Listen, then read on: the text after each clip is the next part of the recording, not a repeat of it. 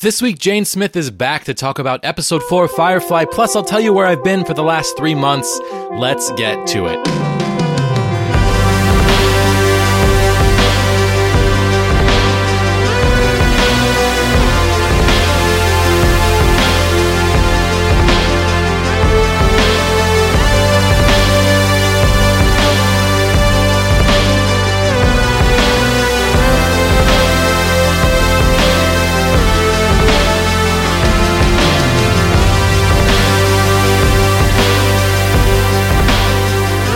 Welcome to Sci-Fi with Jesse Mercury. It has been a while, but we are back. I did not intend to take a 3-month hiatus from the show, but a lot of things have happened to keep me away from working on this. The big things are, one, I moved. Andy and I moved in together, and tearing down my studio setup and putting it back together takes quite a bit of time, and I just set up my recording computer just now, and this is the first thing I'm doing since I set it up. 2, we went to Tahoe for 10 days. My family, Andy's family, we all went together. It was awesome. It was wonderful. I had so much fun. 3 is that I've been very busy game streaming. That has really kind of taken over my creative output for several reasons. The biggest one being my energy level and my health, which is kind of the 4th reason why I haven't been doing the show much recently. I started seeing a new Lyme disease doctor who's a specialist, and his treatment has been remarkable so far. I've been doing it for, I think, 3 or 4 months at this point. Almost the amount of time that I've been gone from the show is how long I've been seeing this new doctor. His treatments have been really kicking my ass. I mean... It's been really intense how much they have been limiting my amount of energy, but the good side to that is that I've been doing a lot better. I actually went for a bike ride, 2 bike rides this week. I got really, really sick after, but I did it. And that's the first time in years that I have been able to go on a bike ride for fun to a place because I wanted to. I wanted to bike down to the library in Fremont to return some comic books and pick up some new ones. And I mean, biking is my preferred way to get around, and I was actually able to do it, which was incredible. I definitely paid the price for it afterwards, but it was awesome. So I'm seeing this new doctor, and he's got me on a new treatment every month. My energy level has been really up and down. I tend to be worse at the beginning of the month as I adjust to the new treatment, and then better by the end of the month. And this is the first month where I have felt like I had some energy within the first couple days of starting the new month's treatment. And here I am recording an episode. And then the 5th thing that's been keeping me away from the show is my own existential dread, I guess you could say. I've really been questioning whether or not this show is something that people want to listen to. I've talked about this a little bit on the show before, but my numbers have gone down, and even though my game streaming audience has grown significantly over the last year, I went from 75 YouTube subscribers to almost 1,600 at this point, actually. I'm like 20 away from 1,600. So I've seen astronomical growth there compared to my podcast that is now in the double digits as far as who's listening per week. And that has been very depressing for me. There's a lot of factors that contributed to it that I know of and a lot that I don't know of, but I've talked about the changeover from iTunes to Apple Podcasts. That was really, really, really devastating to my podcast. I lost a huge amount of listenership overnight. And I also, either that or I just never had the listenership to begin with, and the analytics were just never accurate. It's one of those two. I will never really know for sure. And either way, I do know that it was very depressing. I really felt like I'd worked so hard for 3 years at this point. I just passed my 3-year podcast anniversary, which I missed from not putting any episodes out, but that happened on July 1st, and it's now July 16th as I'm recording this. So happy 3-year anniversary, my friends. But I've been really, really struggling with the fact that my listenership is significantly lower now than it has been for quite a while.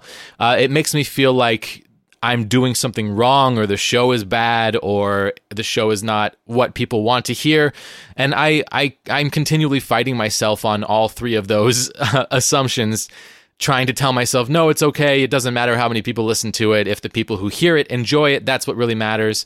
But it's hard. It's hard for me to convince myself to put my time and effort into something when I'm really just not convinced that people are interested in it. But here I am putting out another episode. I had recorded this episode with Jane before I moved. I actually recorded one with Doug about Babylon 5 before I moved as well. So I'm definitely going to put those two out. And I have a couple scheduled recordings. Well, I mean, not scheduled yet, but a couple recordings that I want to do that I've talked to people about doing. So at this point, I can guarantee that at least 4 more episodes of this show are coming out. But I think what's going to happen for this show is that I'm going to stop keeping myself accountable to putting it out weekly, obviously, since it's been 3 months. And I think I'm just going to produce episodes when I feel like it, if I feel like it. And I do think that I'm going to feel like it. There's just nonstop science fiction that I want to talk about. And I don't imagine that drive and desire ever really going away. And this is such a satisfying platform to do that on for me personally. I just really enjoy the actual discussions and conversations. I'm really starting to dread the editing and the post-production process, because that's when the little voice inside my head that tells me I suck just gets louder and louder and louder, and it's very frustrating. I have been doing some sci-fi live streams on my YouTube channel, youtube.com/JesseMercurySci-Fi. I did a stream with Andy about Avengers Infinity War, and then Andy and Gene came over and we did one about Solo, a Star Wars story. So those are up and archived, and you can see them anytime. And I am feeling like it may be a good idea to move towards live streaming, as I've talked about, for my sci-fi stuff, because there is no post-production process. It's just the part that I love, which is the conversation. And then all of you who want to are able to participate in the conversation, which has been really fun and really satisfying. Actually, this Sunday, let's see, what's the date? Sunday the 22nd, Andy and I are actually going to be doing a live stream where we watch the Super Mario Brothers movie with John Leguizamo and what's his name, Bob Hoskins, who I love both of them. But this movie, if you've seen it before, you know that it's kind of atrocious, but kind of incredibly atrocious. And Andy's never seen it before, so we're going to watch it together live on stream, talking about it with you as we watch it. That's happening this Sunday, the 22nd, on my YouTube page. And I have some ideas for live sci-fi stuff that I want to try. I definitely want to try doing Sci-Fi on Trial again live. And I don't know. I mean, I might fall into doing live sci-fi podcasting more often and possibly replacing this show with that. But I don't know. I do think that there are going to be episodes of this show coming out from time to time, just because there's going to be situations where I want to sit down with someone one-on-one without lights on and without, a live audience, and just talk about something. And so I'm going to keep this as a outlet for myself to do that, but I'm not going to be keeping to a schedule by any means. And if that isn't your bag, if that's not what you want to listen to and you decide to unsubscribe for that, that's totally okay. I mean, I feel like at this point, this is going to be more for me than for anyone else. It kind of always was, but I had delusions of grandeur of kind of reaching this large audience with this show and having people tuning in week to week and being interested in what was happening and engaged in what was happening. And 3 years in, I'm feeling like that's not happening and I'm not building towards that. So I need to not hold on to that as tightly as I have been. I need to let that go. And if I continue to produce episodes, it needs to be for me, it needs to be fun, and it needs to be easy. So I'm probably going to, pare back on the production value a little bit as far as putting in clips from shows and all that kind of stuff that I've been trying to do more and more for the last year on the show, because it hasn't made a difference as far as my show growing. I haven't heard from really anybody that they liked that better or worse than what I used to do, which was just put out the whole conversation without, putting in all that extra stuff. I might put in extra stuff. I don't know. I mean, obviously I don't know what I'm doing, and I'm struggling with that. But I mean, I have heard from a couple people. I got a new iTunes review that I want to share with you that was very, very awesome. I actually got a new submission for a sci-fi supplemental, which I'll be putting out very shortly.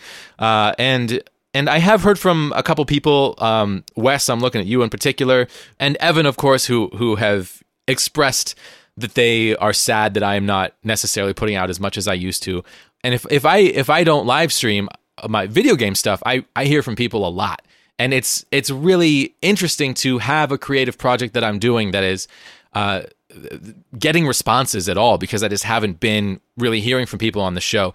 And I'm trying to just not take it personally and just tell myself, this means that I've got a project that is working, that is connecting with people, that is making people feel good and keeping them entertained.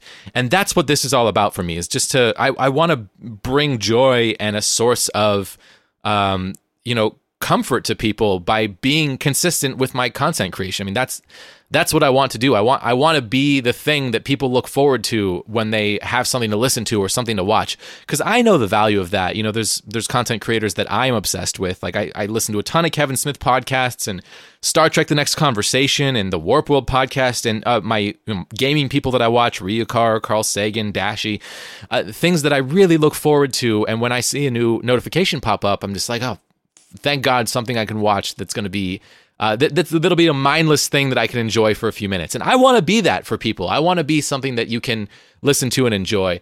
And I really want to be putting my time and effort into things that are connecting with people and are working and are growing community. And as hard as it is for me to admit that, I feel like this podcast has failed to do that. And obviously that's my fault because I'm the one producing it.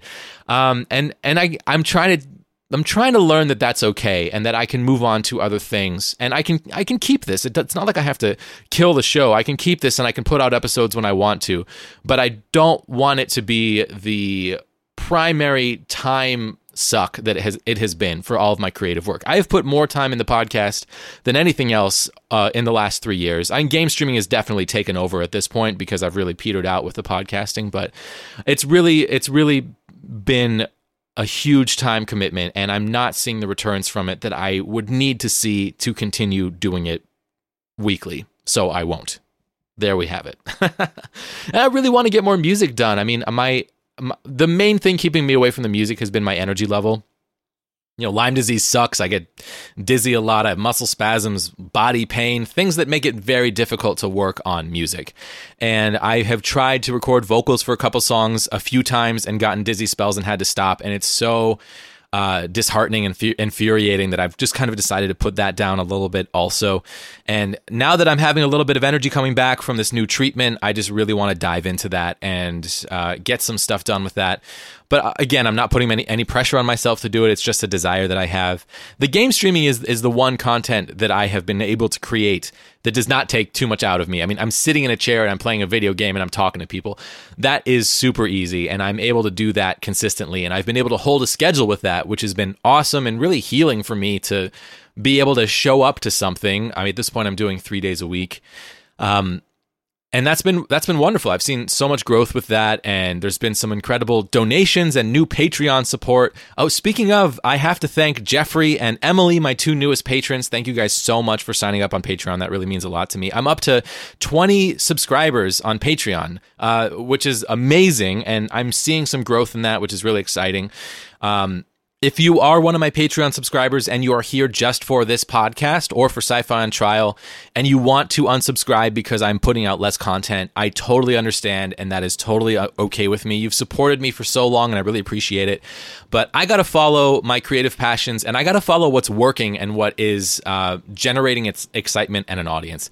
So I am still doing sci-fi stuff. I'm still working on the music, and I've been talking about this web series that Sarah and I wrote for a while now, and we actually have a production meeting happening in a week or two, and we're going to try to shoot this summer. So that's happening. I mean, instead of talking about science fiction as much as I have been, I'm going to try to create some, which I'm really excited about. So your continued support on Patreon or the donations that I've received are going to be going towards... They're still going towards my content creation. It's just kind of slightly shifting what I'm doing.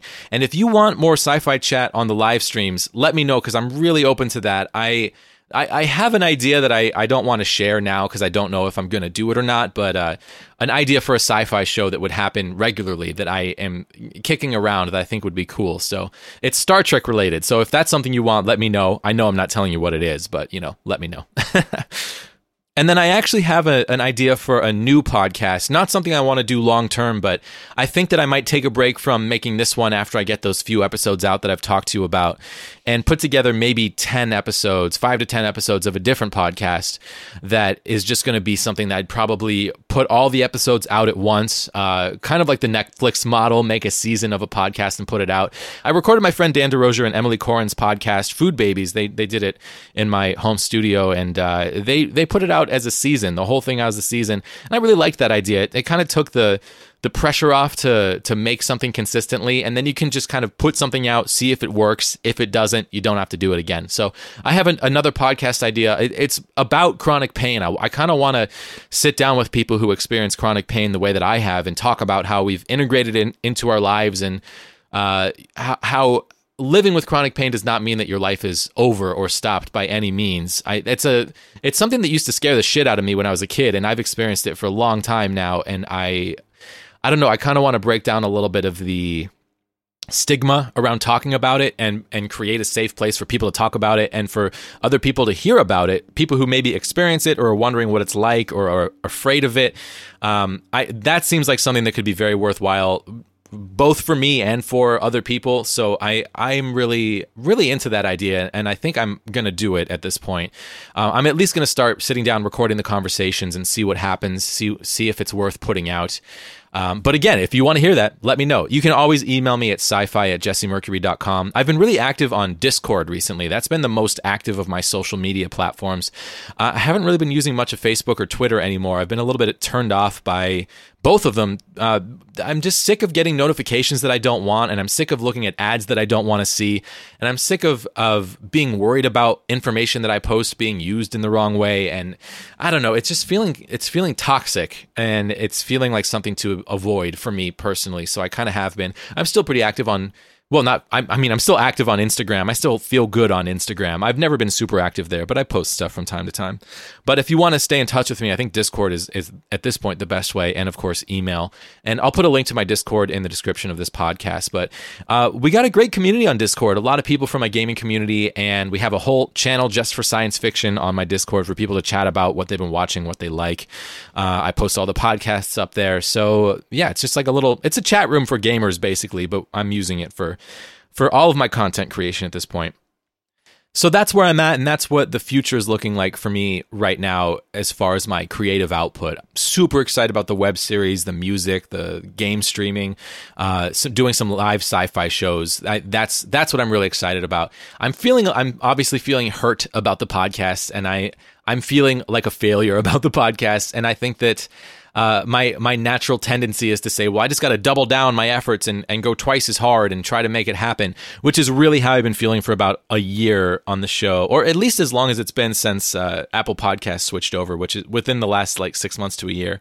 I really felt like if I doubled down, I could see some growth, and it just hasn't happened. I've had a couple episodes do really well, but for the most part, I'm lucky to hit triple digits with listenership at this point. And I'm okay with doing an hour sci-fi live stream that hits maybe 100 plays on the low side. That feels okay to me, but I mean, that's like an hour of my day and there's no post-production. But if I'm putting this much time and effort into podcasts and they're not hitting triple digits, it's just like, man, what am I doing with myself? Like, what am I doing? This is rough, considering that I used to have an average of 200 plays per episode. I did get a new 5-star rating and review on iTunes that I have to share with you. Intelligent and in-depth views by a random name, which I know is my friend Adam from my gaming community. This is my favorite podcast, hands down. Jesse and his lovely guests always have wonderful insight into sci-fi. From Star Wars to Star Trek, The Matrix to Firefly. I find myself listening to this podcast on long drives, commutes, really any chance I have. I often hear topics or views I hadn't previously thought about, and at the least, great thoughts on theories I support already. This is the place to be for anything sci-fi. I promise you won't be disappointed or bored for a minute. Jesse Mercury has a wonderful personality, and it has been my absolute pleasure to get to know him through these podcasts, as well as through his synth-pop music and streams. From Adam G. Adam, thank you so much, man. That definitely helped to make me feel a little bit better during the last couple months while I was really concerned about the future of the show and whether or not it was going to continue at all. Okay, friends, that's enough of me blabbing on about my crisis of faith in my own podcasting. Let's get into the fun part of the show. Here is my friend Jane Smith and myself talking about episode 4 of Firefly, Shindig, which is one of my absolute favorite episodes of Firefly and of TV. So we had so much fun talking about this, and I'm very excited to share it with you. Here we go. Take my love, take my land, take me where I cannot stand. I don't care, I'm still free. You can't take the sky from me. Take me out to the black, tell them I ain't coming back. Burn the land and boil the sea. You can't take the sky from me.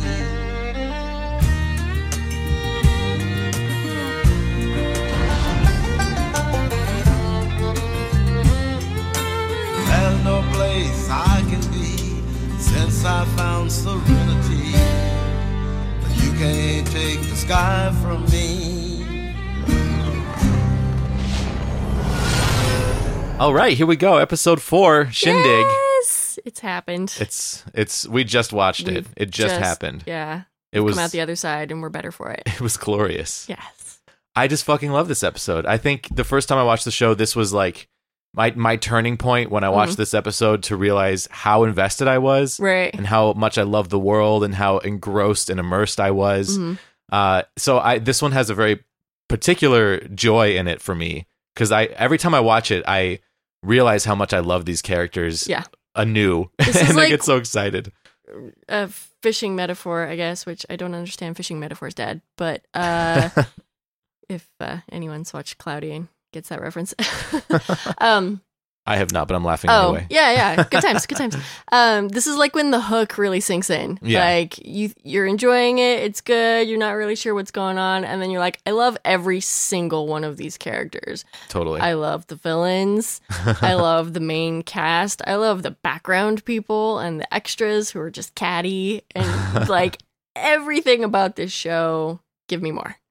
The character writing in this episode is insanely strong. Right. I mean, written by Jane Espenson, who's like a hero of mine. She's amazing. She's been in some of your favorites, Buffy and Once Upon a Time and Angel, of course. Angel, of course. I actually looked up Battlestar Galactica. Yeah, I looked up a little wiki on her. She wrote 2 episodes of Star Trek. So she did. Whoa. She didn't write 2. She gave ideas that led to an episode of The Next Generation.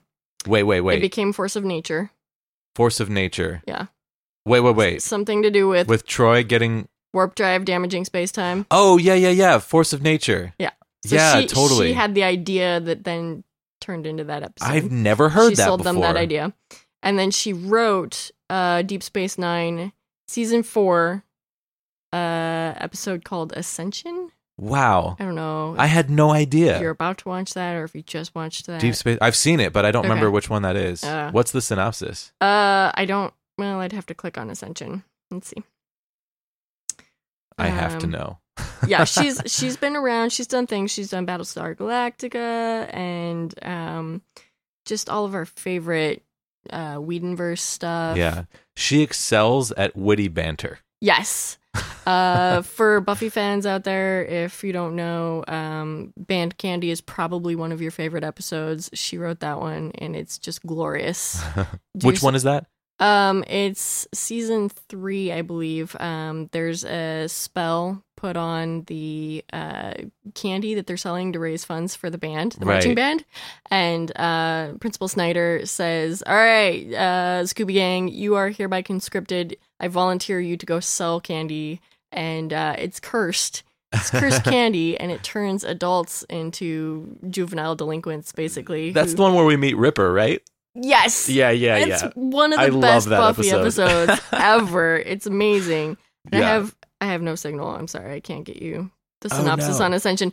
But yeah, we love Jane Espenson because she makes fun episodes. Totally. And Shindig is one of the most fun episodes of Firefly. Absolutely. This has a couple of my favorite lines of like the show. Just like so many quotables in the show. Like, get him a sword. Get a sweat? A sweat? A sweat? It's so perfect. It's so Yeah. wonderful. And then others that I've already forgotten, even though we just watched it 10 minutes ago. I know. Just there's so much. It's hard to narrow it down, to like whittle it down to any one particular thing. I remembered another one of my favorite lines is when Wash says, like, we might, like, crash and die. And Mal says, okay, well, if that happens, let me know. Yeah, just totally calm and just like unfazed, like, yeah, okay, we might crash and die. Cool. Yeah, totally. And then another thing that, like, really stands out to me that I just, like, sticks with me all the time when I think about Firefly is in this episode. It's when they're coming to Persephone and they see the sunrise when they're flying in. Yes. For something about that shot is the Beautiful most realistic, like, I'm in space and I live on a spaceship special effect that I can think of. I can't really describe it more than to say that the first time I saw that, I was like, oh my God, they are in space. Yeah. There's something so real about it. Zoic did really good a job with all the effects, and every time you just see a shot, like an establishing shot of this ship in space or in atmosphere or anything, it's breathtaking. Totally. Like, you just have to stop and ogle because it's the most beautiful ship ever. Yeah. Yeah, man, that Persephone sunrise just, like, gives me chills every time. And there's Love something so casual about the scene, and there's something so casual about so much of the show, and so much of the characters' interactions, even though they're in life or death situations, they're so just, like, cash about it. Yeah. And I just love it. Just taking it in stride. Yeah. And like all the detail too, like you were talking about the sets, like when they're walking around looking at the shops and Kaylee's like drooling over the layer cake that she sees in the window. Yeah. Just like there's so much going on in the background with all the Totally. extras and their costumes and all the other shop windows, and like it's just, you can rewatch it so many times and still see something new every time. Totally. And there's so much strength in the character development for almost everybody. Not so much for Book in this episode, He but doesn't have as much. yeah, he doesn't have as much to do. Yeah. But like Kaylee wanting to go to the ball and then seeing this dress that's totally ridiculous and Right. loving it, and Just then falling in love with a dress. yeah, and then just like wearing it even though it's completely out of fashion, looking like a fairy tale princess Right. at the ball, like getting high on strawberries and like She's got talking such a strawberry talking mechanics blood with all the fetish. dudes. It's Yeah. wonderful. I It's so good and Love it. charming and funny. Yeah. And then like Wash and Zoe, getting to see them behind the scenes a little bit. Right, seeing the real dynamic between them that they Uh-huh. don't show out in public as much. I love Oh my God. just getting a little peek at that, and it's just the character development is scrumptious. It's so good. I Like know. them in bed together is just wonderful. You get this really great sense of them as a couple. right. And And they have a strong relationship that's just, it's not for other people, it's for them. Right, It's like the two totally. of them is all they need. yeah, and Wash is like complaining about being in space too long and wants to get out and walk around, and then all he wants to do is stay in and have And then sex he's like, with his oh, wife. chance to have sex with Zoe, to Yeah. spend time with my wife when no one else is around. I'm going to do that. That's all he wants. He just, and I love that he's the one that wants to snuggle afterwards. She's like, okay, that was great. Good night. Yeah. And he's like, no, wait, let's Like, talk. stay awake. let's snuggle. Yeah. Yeah, she's totally the more powerful Yeah. of the two of them in their relationship, Like, as far as that's great, babe. like being just, she's like a warrior woman and he's Yep. like a goofy pilot. You know, Right. it's such a great combination. Yeah. And then Malin and Nara in this episode, their chemistry has just like reached this new height where you can really feel the longing between those two characters. It's pretty evident in this Yeah. one. Like, if you guys didn't know before, spoiler alert, they got They're hots into for each other. Yeah. They want a piece. There's no denying it in this episode. It's in your face. Totally. And it's a wonderfully written, like, complex relationship where Mal is just like desperately wants to be with this person. You can see it in his eyes, but he also doesn't really respect her job, you know? And Yeah. he's flat out says, like, I may show disrespect for your job, but not to you. Something along those Right. lines. Right. When he's talking about how Atherton Wing like besmirched her honor. Right, and like he gets in this crazy duel because he's defending her as a person. Right. Like, and he always takes jabs at her for what she does, Right. but he loves her. Totally. So Yeah, and I don't think that he could ever be with her and have her be a companion. I don't think that's in his wheelhouse as a human. And I don't think that she could ever leave her job for him. Mm-hmm. Although, you know, there's like this whole, I don't want to get into the comic books or anything, but, you know, right. There's that feeling that just isn't possible for her. Neither one could change who they are, and Right. yet they're like undeniably drawn, and Totally. like, you can't choose who you fall in love with, and like they clearly have deep, complicated feelings for each other, Yeah. even though it means, you know, But they just can't be together. they Like, just can't. you know, at this stage in Yeah. their relationship, it just doesn't seem to be an option. There's just Yeah. too many emotional hurdles for each of them to clear Right. to be able to open themselves up to the other. Mhm. There's this like really finite wall between those two characters. Yeah. And it's like they're peeking around this wall and like, oh my God, it looks nice on that side of the wall, but I don't know There's how to no get way around to scale there. it. Yeah. Yeah, totally. Yeah. It's really well written. I And that really is love it. Just a lovely relationship to watch unfold. totally. Like, we only get 14 episodes and a movie and some comics, but it's just delightful every time you rewatch it to watch the evolution of like where they're going and like what could be someday if we had more, but Right. it's just so complex. It's lovely. Yeah, and I feel this like need for them to be together every time I watch it. I Mhm. don't know what that is Yeah. either. Yeah, it's like palpable. You're just like, just get together Yeah. already. I can just Just kiss her. mash Kiss him. to your Just kiss each faces. other, please. Just kiss. I can't handle it. Yeah, it's really wonderful. And then Jane, not you, Jane, but Yeah. Jane, Jane. Jane Cobb in this episode has so many great little moments of character. He's just so distinct Jane as a person. Espenson just really shines with each character. Yeah, I love the scene where they're with Badger and they're talking about setting up this meeting. And it's basically a tea party in Badger's like crime den where we see them from the pilot, and there's like dudes with guns and like contraband everywhere, and then they've got this little table set up with delicate porcelain teacups and little actual tea sandwiches with the crust cut off. Yeah. And you're like, what is this tea party doing in Badger's office? And Jane is just like horking down sandwiches as fast as he can. Yeah, and he loves the tea, too. Drinking out of the little tiny porcelain teacup. It's just, Yeah, it's love great. it so much. It's so good. There's so many moments throughout the episode I love. I mean, you start out with another bar fight. This is the second time that they've gotten into a bar fight Right. within the first 5 minutes of an episode. Just to really establish that, like, Yeah. they can't go anywhere without getting into a fight. Yeah, totally. And I had forgotten that the pool table was like holographic. That's So- a fun surprise to rewatch it and be like, oh, I know, yeah. it's so cool. Like, I'm like, oh yeah, they're playing pool in the future. I guess Yeah. that makes sense. Pool would be in the future. Totally, why not? Yeah, I mean, they got trouble with the capital T, and that rhymes with P, and that stands for pool.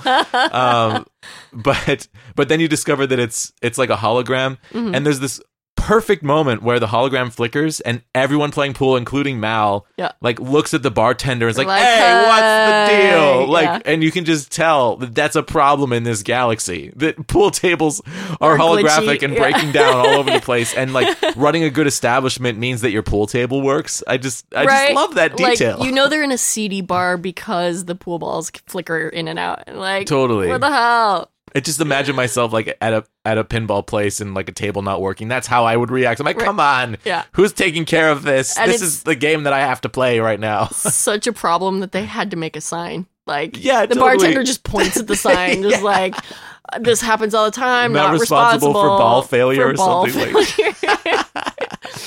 Oh, that's the best. It's so good. And those are the tiny details. Like Jane Espenson, if you listen to the commentary on this episode, she's like, I wrote it into the script and the prop guys got it wrong. And I had to go back and be like, it says ball failure. Thanks. It's very Just important. The tiny details that she gets. It's Totally. delicious. And then Mal steals that money and he tells Inara and she immediately just puts it into her bra. I know, without like batting an eyelash, she grabs it, sticks Yeah. it in her bra, just like. As she's chastising him for stealing. But like, there's an obvious like trust, and they're so comfortable with each other. And Yeah. she's like, "Okay, you're a petty thief, but I'm gonna be your accomplice right now. I'm gonna stick it in my bra." Totally. It's fantastic. Yeah, it says it without even words. That, like, you see the level of trust they have for each other. Yeah, totally. Yeah, there's no way to make that happen except for the actors having real chemistry. Like, and I don't know. I mean, they did such a good job at the casting. We keep talking about this, but Yep. The casting between individual characters is wonderful. The cast, like the chemistry between the whole group is wonderful. Yeah. The chemistry between like little pieces of the group by themselves is wonderful. It's Everything clicks. Iteration of these main characters together works and is wonderful. And it's like so incredibly cool. Right. And they're still like, they're like family still to this day, the actors. It was such a powerful experience for them, and they got along so well that they're still like, they go to conventions and they like meet each other afterwards and have dinner at each other's houses and call each other up and like, oh, I got a part. And it's like they're still all really, really good friends. That reminds me, did you hear how Nathan Fillion is going to reprise the role of Mal Reynolds in some other show? Yeah, I follow him on Instagram. It's American Housewife. Yeah. I think, did you see the picture of him in the outfit? I did, because it's weird. He posts all of it. It's so weird. It's like what, 15, 20 years later now? Yeah, it's like... How long has it been? A while. 2002, and it's 2018 now, so 16 years. 16 years? Yeah, 15 and a half. I guess it was September, so... Cool. I can't do math, so I'm glad we're going to here. say 15.5-ish. Nice. Math. Yeah, and it's like something that any show that he's on for any period of time, Totally. they love to slip in references to Firefly. Like Castle did it all the time. Castle did it all the time. Like he spoke Chinese in a couple of episodes. They had him say shiny a couple times. They had him say shiny. He got to dress up as Mal for Halloween a couple years in a row. There was always like references to going to like parties and stuff where it was sci-fi themed. Yeah. But I only saw like one episode of that show, but I did keep up with the news of what Nathan Fillion has been up to. Yeah. I follow, I don't know why I don't follow more of them, but I follow Nathan Fillion and Jewel State on Instagram just because they always post fun things. Oh, cool. And she lives pretty close. She's up in Vancouver. Oh, nice. So she comes down here all the time. Awesome. Yeah. We got to talk about the ball. Oh my God. Yeah. Let's get back to this episode, which is like the reason for being right now. Like, Shindig gives us life. Yeah. The ball is such a unexpected direction to take a science fiction show, like to go to this future, I know, like pompous ball. This is like a Jane Austen, like Tea and Crumpets kind of Regency romance novel turned into a sci-fi show. It's amazing. Like the mashup of genres is just delightful. And it's really interesting to come back to Persephone again, because I guess the original pilot didn't air, so we hadn't the audience seen it yet. would not have seen Persephone at this point. So this would have been their first time seeing it. Right. So there's references at the beginning of the episode. It's like, oh, we're going back. Yeah, we're going back to Persephone. Feels like almost like home. You know? Yeah. And also just seeing characters in a show in space return to a planet so soon after having been there. Never seen that before. It makes it feel like a real lived-in universe. Yeah. Like normally, this is a hub that we have to go through often. Right. Like this is where the trade happens. Like you go to Persephone to pick up a job. Like obviously, we got to go talk to Badger and get some new job, and he's going to screw us some new way this time. Obviously, that's what he does. But then to see that there's also this like upper crust nobility, that culture that is completely ridiculous, and so into itself is awesome. It's so real feeling. It's great because normally you see the grubby side of the verse because these guys are kind of poor. They're always on the raggedy edge of surviving, and they're doing the dirty jobs that no one else wants to do. So you normally just see like, you know, horses and cattle and gunfights and dirt and like grubby bars with ball failure and and now you get to see an actual ball, and it's really nice to be able to see a different side of society there. Yeah. And all of the background characters in the ball are so well characterized. You have those girls who are mocking Kaylee. I know. So that's like one of my like almost daily references when I'm trying to be snooty or something. I'm like, oh, standards. Yeah. That's awesome. Yeah, there's so many quotables from this episode, and you like even talking about this episode gives you warm fuzzies. Like, totally. It's such good writing that has stood the test of time, and like it's the moment where you fall in love with a lot of these characters because before they were all dark and dealing with reavers and getting away from the law and whatever. And you're like, okay, I dig what's going on, but this is when you really see the charm. Right, totally. Yeah, I mean, my favorite thing about television is feeling like I know the people in the shows that I love. Yeah. And then being excited to see them. If you have weak characters, I'm just like not even engaged. Totally. Yeah, why would you be? Like, I can't get behind any of these characters. The show is dead to me. Yeah. And then to see how characters would react in more extreme situations, you have that opportunity when they're in space in the future. And it's, to me, that's just like an infinite world of possibilities and excitement. And I'm just eager for it all the time. Definitely. And this show, I mean, is at the pinnacle of that for me. You know, I just like, I'm crazy about it. So good. Yeah. Even though, oh, go ahead. Oh, sorry. I was gonna say, even though most of the show is really, like this episode is really light and it's got like a fun, witty, kind of like a banter and they're dancing in pretty dresses and all that stuff, you still see a little bit of Mal's dark side towards the end after the duel, which it's done in a joking way. Yeah. But he stabs a guy while he's down. Yeah. Multiple times. He also cheats in that fight. He cheats. Inara distracts Atherton. Yeah. And he waits for Atherton to look away. And then he's like, I'm taking this moment. Great. I'm going to punch you in the face. I'm going to throw the blade.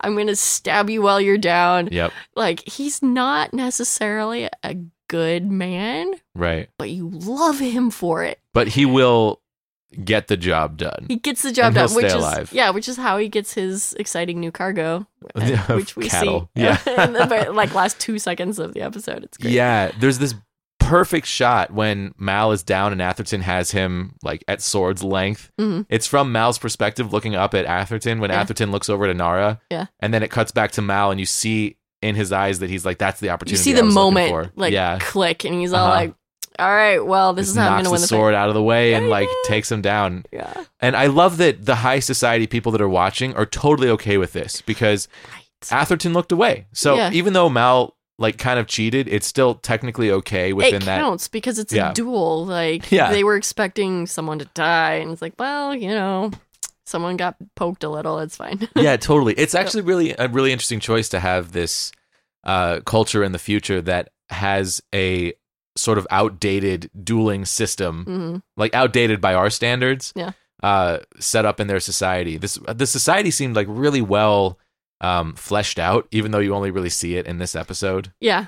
In a really interesting way it's very anachronistic that I really like. It's really great writing because she does this world building that you know that there's so much more there. And that if there were more episodes, you might get to see a little bit more. Maybe we'd see Atherton again. Maybe there'd be some sort of vengeance episode or something. Yeah. But just skimming the surface, you see so much in this one. And totally. So I saw Hamilton last night because it's in Seattle. Oh, cool. And I'm not giving spoilers or anything, but a large part of that show revolves around the nature of duels.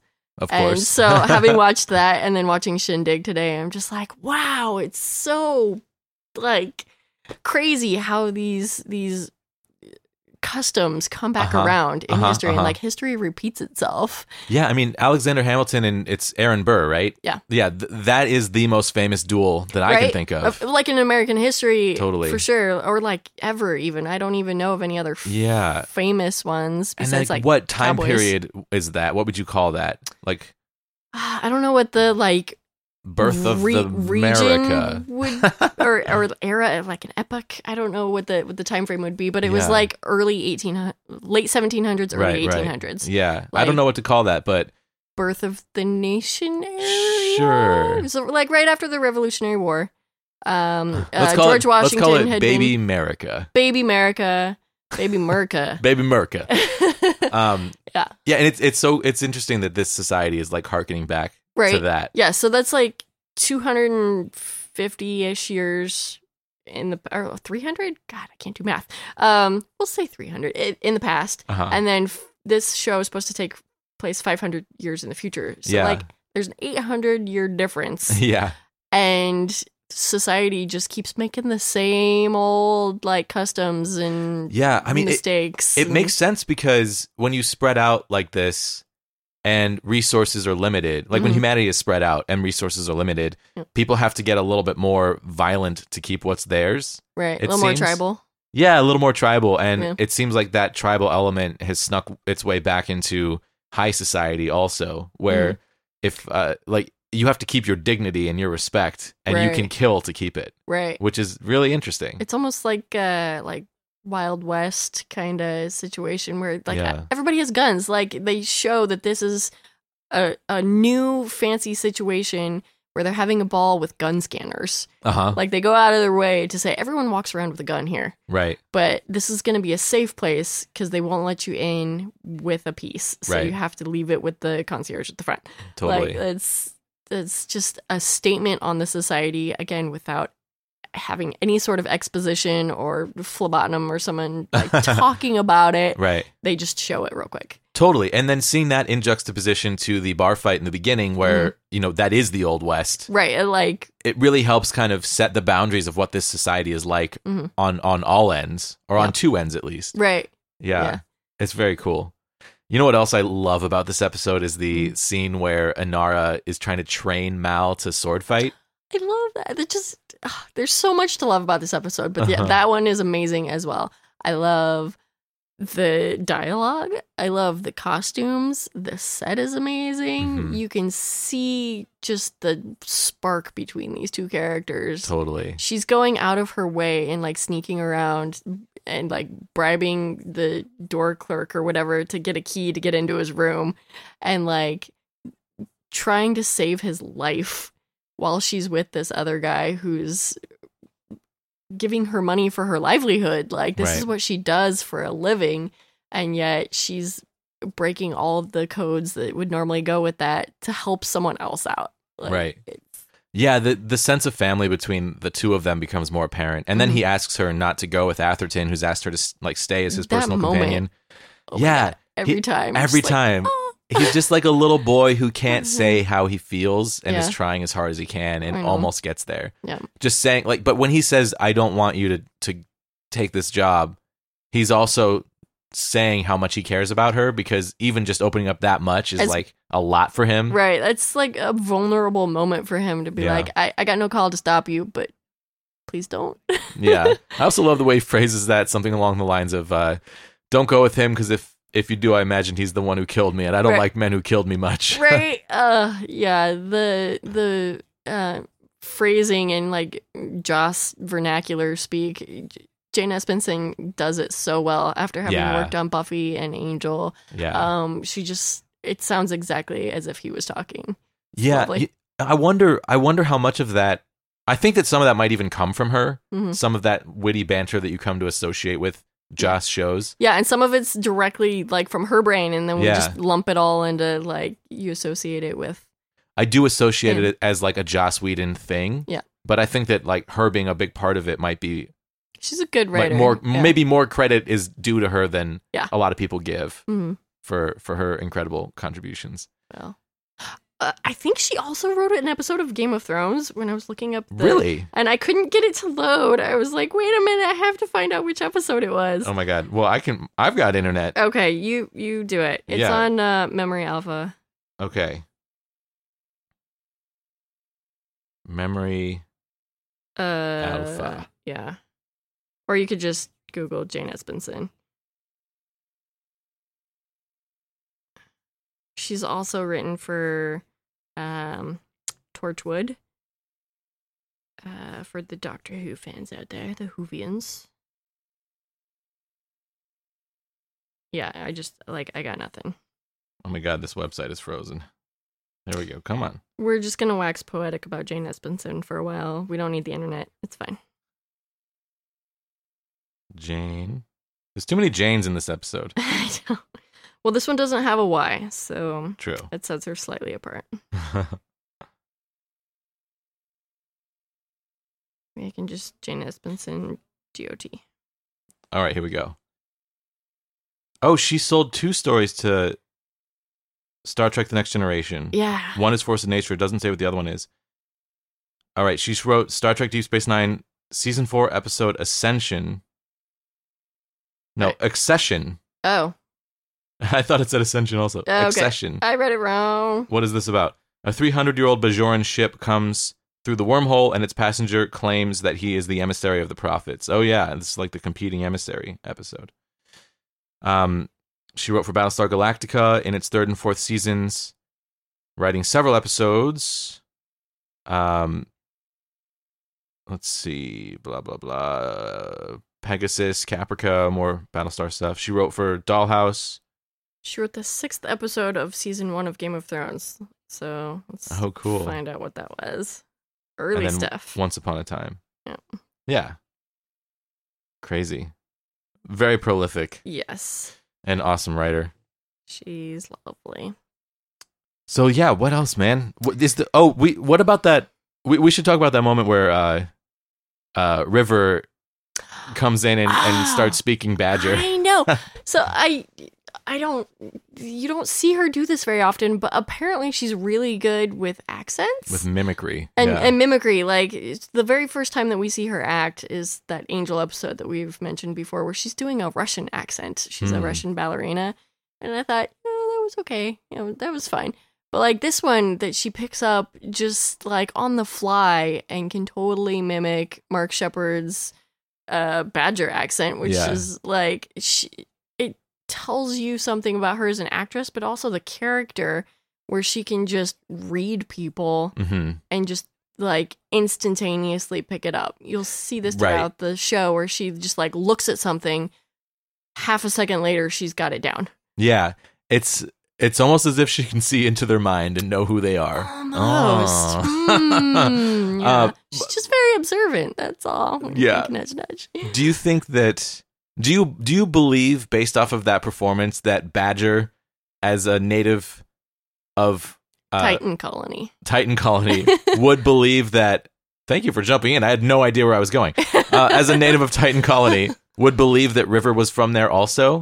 I think so. You think so? I did. The look on his face at first, he's like, not it's definitely sure. acted that way. He's shocked. But just based off of her accent alone, like, if that was real and she did that accent, I wouldn't believe she was from there if I were him. Well, I don't think he's the smartest knife in the drawer. True.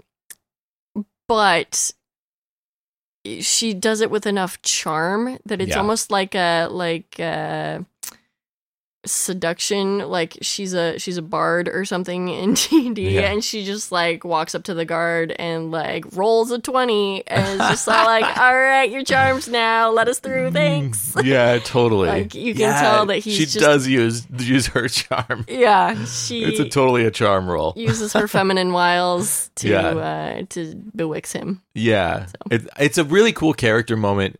The fact that, like, she's able to sum him up and know exactly what to say to get under his skin and how to say it in order to come off as, like, not a threat, but also intriguing. Right, like, not something like, oh my god, lock her up, like, or shoot this girl, but, like, he's suddenly kind of smitten. Yeah, maybe? Totally. He's like, maybe she'd want to hang out with me later. Yeah, I like her. So that was perfectly executed. So totally. Which also reminds me how much I love the whole, like, plan B of the crew of trying to take over the ship again that never needs to come to fruition. Yeah, the just, like, wacky hijinks and, like, just side stories that never come to pass. There's so much going on in the episode, and it all fits together perfectly. Totally. I love the card game that they're playing. Plums are tall, or whatever he says. Tall card. Yeah. I think there's so many Firefly games out now. I don't have all of them because I started running out of shelf space. I think there's a tall card game out now. There has to be. It's you too can good play. Not to do. Yeah. But they had metal cards in the episode, which is just amazing. It's pretty cards? badass. I would not want to buy a version of that game in real life unless it had metal cards. Right, like, that is the only way it should be offered. Like, Absolutely. You shouldn't have, like, cardboard or, like, cardstock. No. No, it's offensive. It has to be metal. Like the little copper-looking kind of bronzy things. If that exists, I want it. Yeah, I want to play it. That's what the internet's for. Yeah, that's what Kickstarter's for. If it hasn't been made already, get on it, guys. Yeah, and the dialogue around that card game, is particularly the first time that they play it in the episode, where it's, you know, Jane and Shepherd Book and And Simon's the and dealer. Simon, yeah. And then River's like in the background going crazy a little bit. The dialogue of playing that game is so much like a poker game while having completely different words. Yeah. It just feels right. It's so cool. Yeah. I love the dynamic. I've touched on this before of like Book and Jane have this kind of bromance going on, even though they're at complete opposite ends of the moral spectrum. Yeah. They just instantaneously clicked, and they play poker together, and they eat together, and they work out together, and you just see them just enjoying each other's company on not like an intellectual level where they just, I don't know.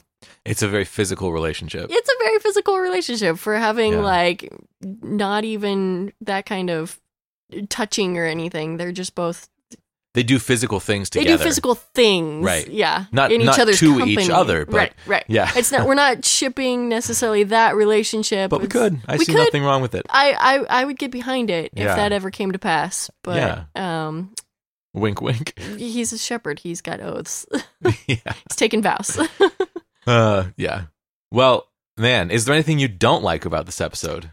Oh man, that would be really hard to come up with something I don't like.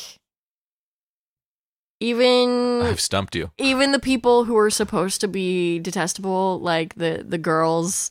Yeah, and Atherton too. And Atherton Wing. You're supposed to just hate these people, but it's fun. It's fun hating. It's fun hate. I hate Atherton so much in a way that brings me so much joy. Yeah. He's just like despicable. Yeah. And then seeing Mal get the best of him at the end is just so satisfying. Yeah. So satisfying. I can't think. There's not enough of this episode. That's kind of a trick question because I can't think of anything either. There's one episode in Firefly written by Jane Espenson, and I need more. Yeah, totally. That's my only problem. It's a very high watermark for me in the show. I really don't have any complaints. I mean, the final scene where Inara and Mal are sitting over the cows, and you don't know the cows are there. Oh, that's my one complaint, is that the cows don't make any noise when they're talking because they can't. To have that reveal be good. Yeah, they needed... But it makes no sense. Right. Because as soon as they cut to the cows, they're like, moo. You know? They're like mooing so loud. You're in an open room with cows. They would be like shuffling around. They would be mooing. There would just be so much chaos.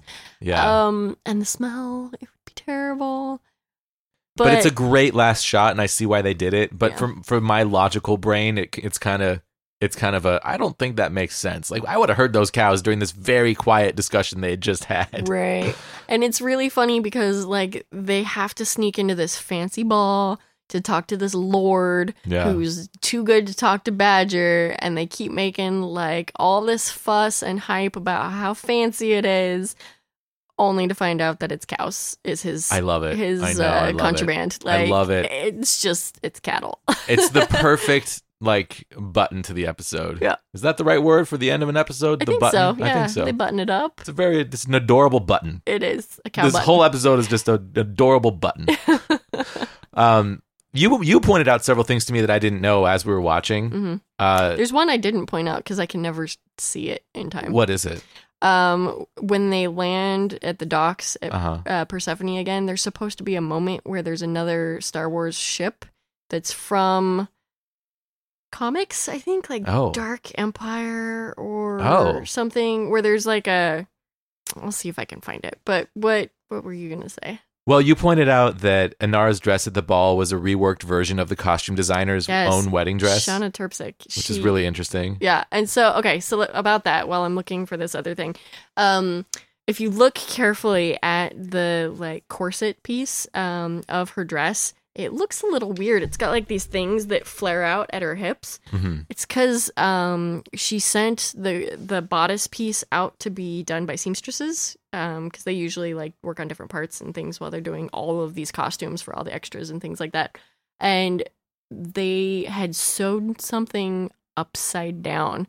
So it was actually supposed to be flipped, and those things that like jut out from her hips were supposed to be the like pieces that go up under her arms, like little like boob points. I'm trying to show you, but you guys can't see what I'm doing right now. So if you watch the episode, you're I like, just had quite the show. what happened here? Yeah. So yeah, the corset piece is on upside down.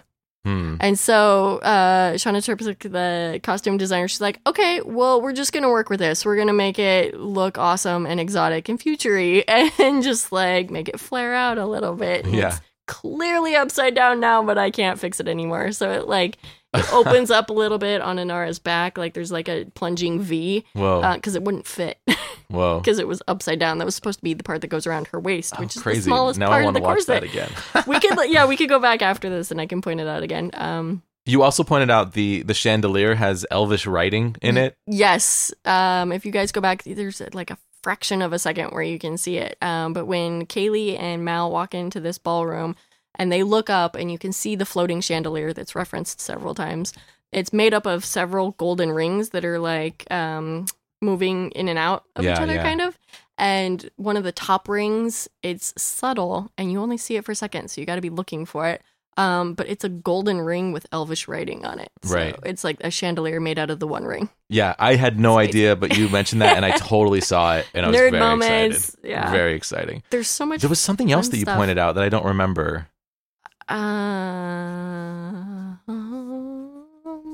Some other like behind the scenes thing that was super cool.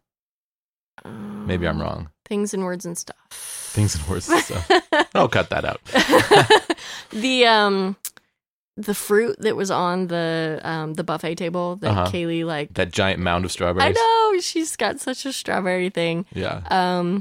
But like the very first thing that she says when she sees it, she goes, "Ooh, mangoes." And that's because in the script it was, "Ooh, pineapples." But the prop department like went to the store to go find some pineapples and they couldn't find any that looked good, so they just brought back mangoes instead, and they had to change the line to say, "Oh, mangoes." That's funny. Which is really fun stuff like that. Man, there's so much good like moments. How do you whittle it down to things that you can fit into a podcast? Let's just go scene by scene and talk about everything.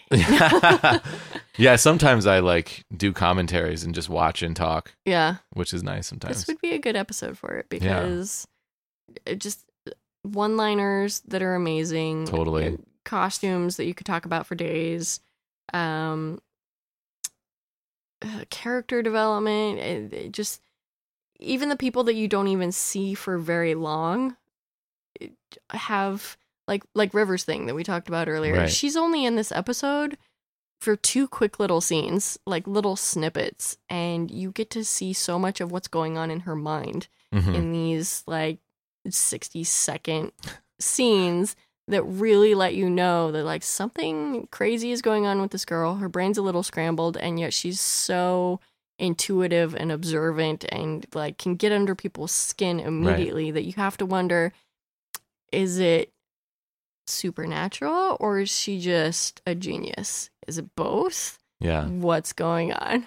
Yeah, and they once again slipped in a line of exposition from Jane about how like when she was acting all crazy, he's like, "This isn't a good habit for a fugitive." Right. In case you've forgotten that she's a fugitive, he points it out. Yeah. It's little stuff like that where everybody is always thinking about what they would be thinking about if they were real people. Right. You know, like the stuff that would be important to them, that would be on their minds and they talk about it. And it just adds this level of just realism to all of it. I love it. Verisimilitude. So how many, well, is there anything else? I feel like we covered it pretty well. To cover this better, we'd have to do a commentary and watch it, I think so. Like, that's the only way to really, like, get into the nitty details. Yeah. Just to show our true appreciation for, like, every moment of this episode. Yeah. One of my absolute favorites. Me too. How many Veras would you give this? I'm grading on a curve. Yes. The Firefly curve. The Firefly curve. And we can do partial, right? I think Sure. I've done like half a Vera before. I'm totally fine with a half a Vera. I'm going to give this one 9.5. 9.5. Because it's one of my all-time favorites. It's I couldn't even think of anything I didn't like about it earlier other than it's not enough. Right. More, please. Totally. More of this one. Just also because we are on a curve, Mhm. I'm also going to give it a 9.5. Yeah. Because I'm leaving room for out of gas. I know, like we both are just like, it's coming. It's Yeah. not, but like this is one of the best episodes ever. I've watched it so many times. Yeah. Or maybe I'll give it a 9 because thinking of other episodes that are coming up. Oh, that's tough. I'm going to give it a 9.5. Yeah. I'm going to give it a 9.5. I concur. Yeah. This is easily a 9.5. And finally, that took like 5 minutes of terrible signal, but to circle back to what I was saying earlier. So when the crew is wandering around the streets of Persephone, there's a ship with an oval front section, and it's got 2 square sections that land after it. Uh-huh. It's like different pieces.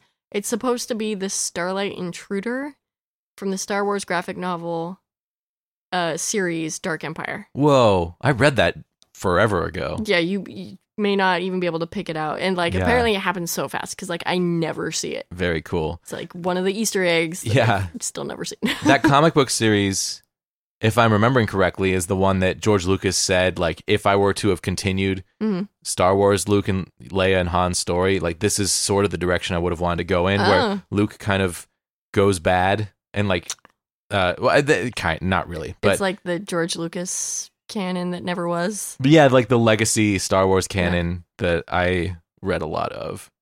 Yeah, I'm pretty sure. You said Dark Empire, right? Dark Empire is what it says. Yeah, I'm pretty sure that's what that was. The Starlight Intruder. There's like clones of Emperor Palpatine. It was pretty good. Interesting. Pretty good. Huh. Did you read much Expanded Universe Star Wars stuff? I read a few of the novels, like the Thrawn stuff, the first ones, and I just read this comic book series about Mara Jade, written by Timothy Zahn. Night Sisters, I think. Timothy Zahn, yeah. Yeah, because Mara Jade was like the Emperor's hand who Luke the hand has a of the relationship Emperor. with. Yeah, and there's this comic book series about how what happened to her around the time of the Emperor's death, and it was really fucking awesome. Oh, it was so cool. Good stuff. Yeah. Yeah, it's kind of sad that all that stuff is erased now, but it's like alternate timeline, I guess. Yeah, Star Wars is tough. Like, this is a whole other conversation, but the prequels kind of destroyed the continuity for me as a fan, because I was a big fan of the like expanded universe, and I stopped reading that stuff when the prequels came out because it kind of broke it for me a little bit. It doesn't mesh very well, does it? Totally, yeah. Just, like, completely rewrites the science of the Force. And, like, yeah, but it's interesting now that we're getting new movies in that world that kind of acknowledge the prequels a little bit.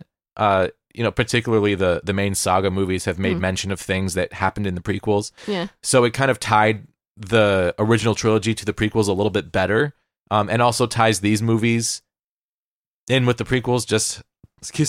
Also ties the new movies in with the prequels a little bit. And I've discovered that I dislike that continuity as compared to the legacy continuity, where the original legacy stories of like what happens to Han, Luke, and Leia feels better to me than what we actually got, because the new movies are all about passing the torch to these new characters, so you don't really get that continuation of Han, Luke, and Leia. Yeah. I didn't read all of them, but Ryan did, and I know a lot of the like stuff. Like, I know what happens to Chewie. Right.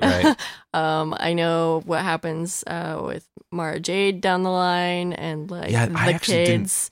I didn't get Jaina and Jason.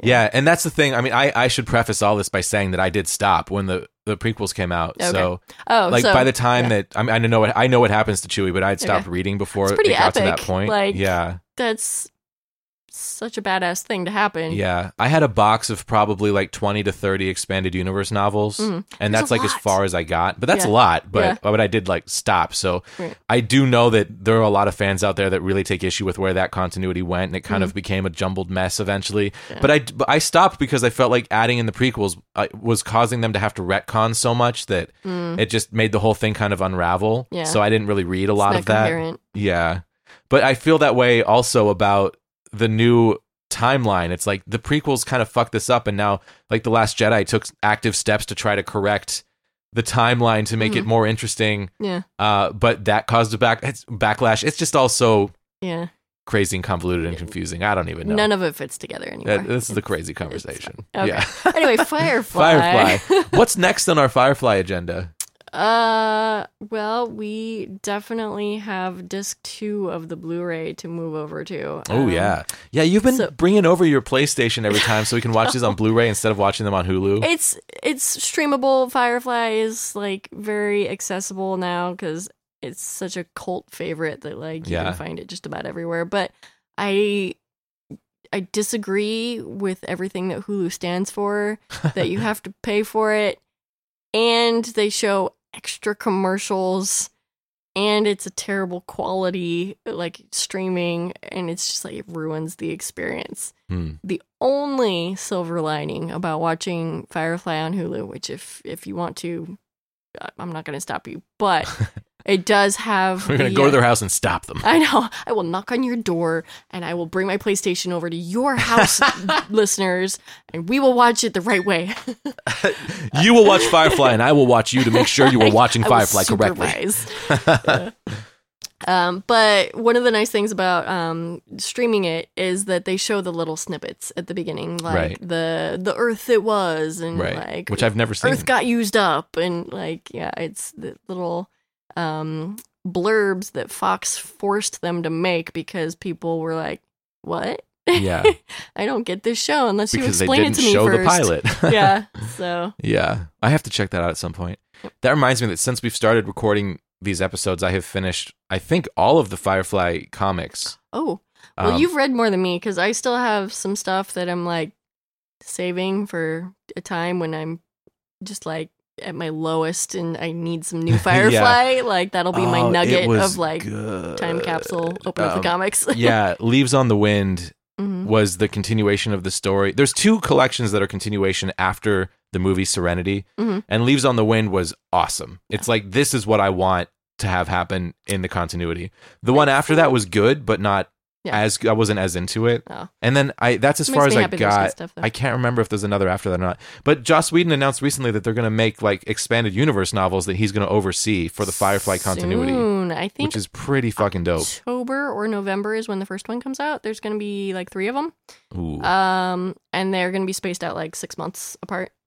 And that's obviously going to happen.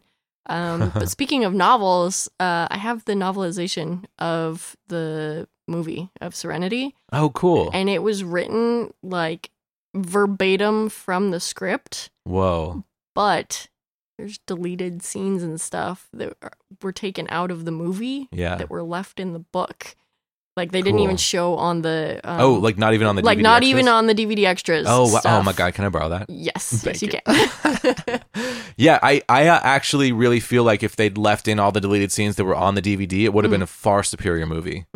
Like a lot of the character stuff, you get to see some of it. A lot of the character stuff that I was really craving when I watched that movie was in the deleted scenes. Yeah, and like most of the references to Inara being a companion and explaining what that is are in the deleted scenes. Right. And it was very frustrating to me that stuff was cut out. Anything that was like, that felt like the show that had like long shots establishing like people's reactions or just like the vibe of a room or just like a panning scene of like the planet that she's on, like all that stuff they didn't have time for in the movie. And so it had to go for timing reasons. But that's where the heart and soul of this story comes from, is the characters and their character development. And it's like it felt like it was missing a lot of that because that's my big problem with the movie. Like there's things about the movie that I love and there's things that I really don't like, but I think that if I had to boil it down to one problem, it would be that it doesn't have the depth of character that the show has. It just couldn't I guess. But Joss Whedon can pull it off because the Avengers is like full of it. The Avengers has so much character, the first one. Yeah. I like Age of Ultron too, but the first Avengers movie to me is like a massive achievement in pop culture. The fact that he was able to service that many characters so well and make you care so much about that many people and then have like riotous moments of humor and adventure and action. It's such a great movie. Everything all together. Yeah. I love Avengers too. Have you done Avengers, like a podcast for that? I haven't. I actually was thinking about this recently. It would be fun. At some point I should go through all the Marvel movies. Oh man, that would be fun. Yeah. That would also be a project. Totally. There's one or two by now. Yeah, there's a few. I haven't even seen Black Panther or Thor Ragnarok yet. Oh my god. I know, I'm dying to see them both. Can I pop your Ragnarok cherry? Please. Oh, it's amazing. Do you have it? Is it out yet? I bought it on Amazon, but I'm also going to have to buy it on... Okay, so I have a bone to pick with Amazon. I bought the bonus content stuff, which has a lot of like making of and deleted scenes and stuff at the end. But I spent like 20 minutes on the internet trying to find a description of whether or not there was commentary from the director on this episode or on this special features thing, which you can stream. There's not. Aww. Like, that was the sole purpose of why I bought the one with the bonus features instead of going out and getting the Blu-ray, which I have to do now because... Oh, is there commentary on the Blu-ray? There's commentary on the Blu-ray, but not the one that I paid extra for with the special features on Amazon Prime. I'm so mad. That's messed up. Yeah, so when I get the actual Blu-ray, I'll bring that over. But oh my this God, movie, I'm so excited. I've seen this movie like 6 times now. It's like Shindig, but in a Marvel movie. It's so good. Oh, I can't wait to see it. Yeah. Have you seen Black Panther yet? I have. What do you think of that? I really liked it. If I had to pick one of the 2 movies that we just referenced, obviously I'm just going to squee repeatedly over Ragnarok. Really? Black Panther was awesome. It was really good. I don't know. It's a different vibe. Yeah. Like, it's I'm obviously got a lot more, so like, serious stuff going on and commentary and, like, finally getting this movie that they should have done a long, long time ago. But it's a little bit more serious. So Thor's more fun. Thor is absolutely like a comedy. Don't for a moment think that the end of the world is serious, because it's not. Yeah. I've always actually really liked the Thor movies. The first one's okay, but I really liked The Dark World, and I thought it got a bad rap. I love The Dark World. Yeah, like, it's it was really great. So good. And Christopher Eccleston was kind of like wasted as this dark elf that like he only gets like a few lines, I guess. Yeah. But I still really love the movie. Chris Hemsworth and Tom Hiddleston are just like such a great couple. They like such great comedic like timing together. Odd couple that they're just perfect together, and just excellent chemistry between those 2 guys. Yeah. And you'll see in Ragnarok that they work so well off of each other. Oh, I can't wait. I'm so excited. I love that movie so hard. Oh my God, let's watch it. I can't wait. Yeah. What's next in Firefly? What's episode 5? I can't remember. Man, if we're counting the pilot as one. Oh, it's been a really long day. I think it's Ariel. Or it might be Safe. Oh my God. I'm showing terrible brown coat street cred right now. I gotta look it up. Yeah, me too. I don't remember. My phone has been so slow recently. It is... Wait, what? These are all out of order. Oh my God. IMDb is showing it in error order. Oh, that's terrible. No, this is the wrong order. Man. Well, it's either Ariel or Safe or Our Mrs. Reynolds, because those are the ones on the next disc. I think Our Mrs. Reynolds is next, isn't it? It might be. That sounds right to me. Comes up pretty quick. We're just gonna cut this part out. Yeah, here we go. Let's see. Nope, this is the wrong order also. Yeah, I was looking at it and Season 1, episode 11 is Serenity Part 1. I don't think so. That is incorrect. You are wrong. List of Firefly episodes on the Firefly Wiki. Let's try this. Oh, you know what? Who needs the internet or technology? I have this Blu-ray right here, and it has the... Oh my God, I just got there. It's safe. You were right. All right. Okay, so real quick, We got Serenity, The Train Job, Bushwhacked, and Shindig. Those are the ones that we've done so far. Coming up, we got Safe, Our Mrs. Reynolds, Janestown, Out of Gas, Ariel, War Stories, and Trash. And the Message. And then flipping over, we got The Message, Heart of Gold, and Objects in Space. So we've got a ways to go. Yeah. I can't wait for Our Mrs. Reynolds. I love that episode. Safe is good, but I remember. Our Mrs. Reynolds is also amazing. It's so great. Yeah. I love. There's several episodes of the show that have so much energy and momentum in the plot itself. I think Shindig is the first. Mm-hmm. I think Our Mrs. Reynolds definitely has that. Ariel for sure. Mm-hmm. What's the one with the brothel? Oh, Our Heart of Gold. Heart of Gold. Yeah. Absolutely. Where like the actual plot is just so engrossing and has such a sense of momentum. Right. And like things happen that actually have a lasting impact. Right. Like that's one of the great things about the show. It's not just episodic and what's going to happen this week, and then it doesn't matter, you can watch them out of order. Right. But like it's like, where did these cows come from? Well, you should have watched last week's episode. You would have found out. Right. Exactly. Yeah, because like the next episode, Safe starts with them having to sell these cows on another planet. Known with the cows. Yeah. I couldn't remember which episode that was in. Yeah. With the kid, the next one anyway. Mm-hmm. Anyway, well, man, this is awesome. We did it. Shindig. High five. It's happened. Yeah. Thank you. Thank you. Next time Douglas Gale is coming back, we're talking about season 4 of Babylon 5. It was a wonderful conversation that I'm really pumped to listen to again and to share with all of you. And then after that, I have a couple of more episodes that I know I want to record. And if there's anything you want to hear from this show, if you want me to continue with the Firefly, it's really going to be kind of up in the air. It's going to be sporadic when episodes come out, but there will be more. There will be more for sure. And I appreciate you sticking with me and listening to this.